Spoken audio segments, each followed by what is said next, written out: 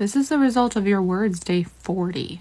I want to be super transparent. Most of this is Judenhass. And that is because Islamophobia is not reported at the same rate, taken seriously, reported to the police, or put into an article.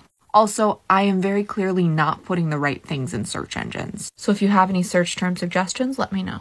I am doing my best. Let's begin. Pro-Palestinian students from around the area protest censorship at University of Rochester, insisting the removal of their clubs is because of stereotypes, not because of actions. In Canton, Ohio, a 13-year-old was charged with planning a mass shooting at Temple Israel. In San Jose, a man cut down a ceasefire banner with a knife and spewed Islamophobia at the man who put it up. Piers Morgan said all Muslim women are oppressed. You probably heard that a truck ran over, if not now, protesters on the 110 freeway this morning. It turns out the video is actually from a BLM protest in Oklahoma in 2020. There were some scuffles on the freeway today, but no one was hurt. That doesn't make attacking anyone okay, regardless of what you think of a protest on the freeway. Someone destroyed the Chanukiah at Oakland's Lake Merritt last night by breaking it into pieces and throwing it into the lake. But I am happy to report that the Chanukiah has already been replaced. At University of Wisconsin-Madison, a man was throwing rocks at Jewish students from the top of a building. In Everett, Washington, at a municipal building, a red-soaked effigy of an upper torso was next to words written in chalk, "From the river to the sea, Palestine will be free, ceasefire now." And the city is considering it Judenhass, regardless of if it is or not.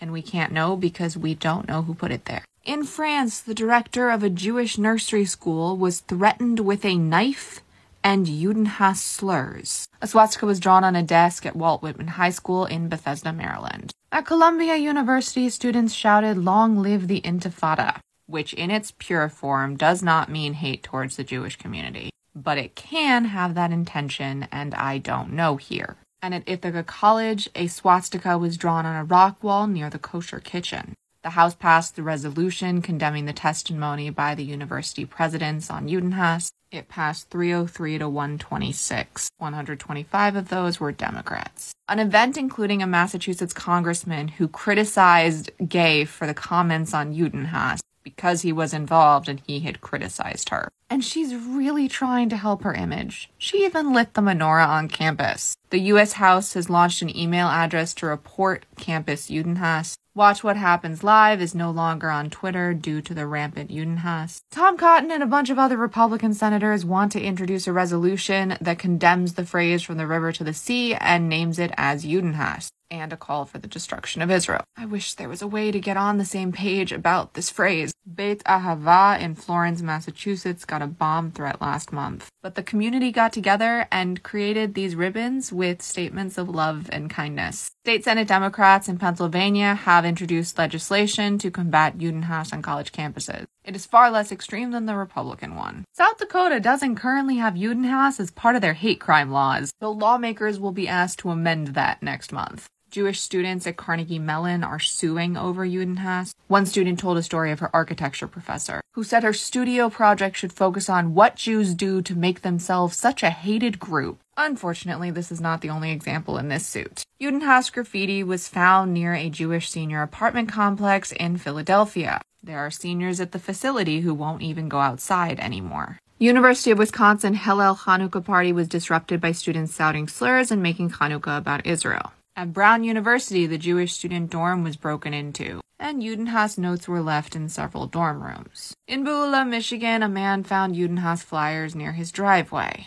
Penn's interim president is Larry Jameson. There were 3 Jewish women attacked in London a couple days ago, not just one. There were the 13 and 14-year-old attacking the Jewish 20-year-old woman. There was an adult who was attacked who didn't get injured, and there were 4 young Jewish girls who were chased and robbed, all in the span of minutes. Congresswoman Kathy Manning posted this on Twitter, proving that Elise Stefanik plagiarized her letter to the Harvard board and left out the parts of her letter that were about Judenhass students were actually experiencing. The Muslim Council of Britain has created new guidance and support amid the rising Islamophobia. Swiss parliament is moving to stop funding Nawara because of reports of terrorist ties. And finally, it's been over 2 months and there still isn't any unedited evidence of the Sydney protest chanting "Gas the Jews." It looks like that may have been a rumor that got really out of hand.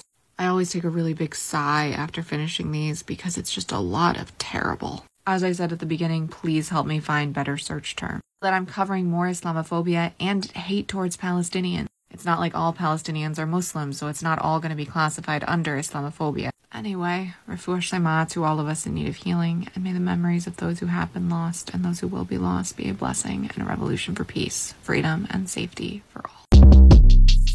Short Cast Club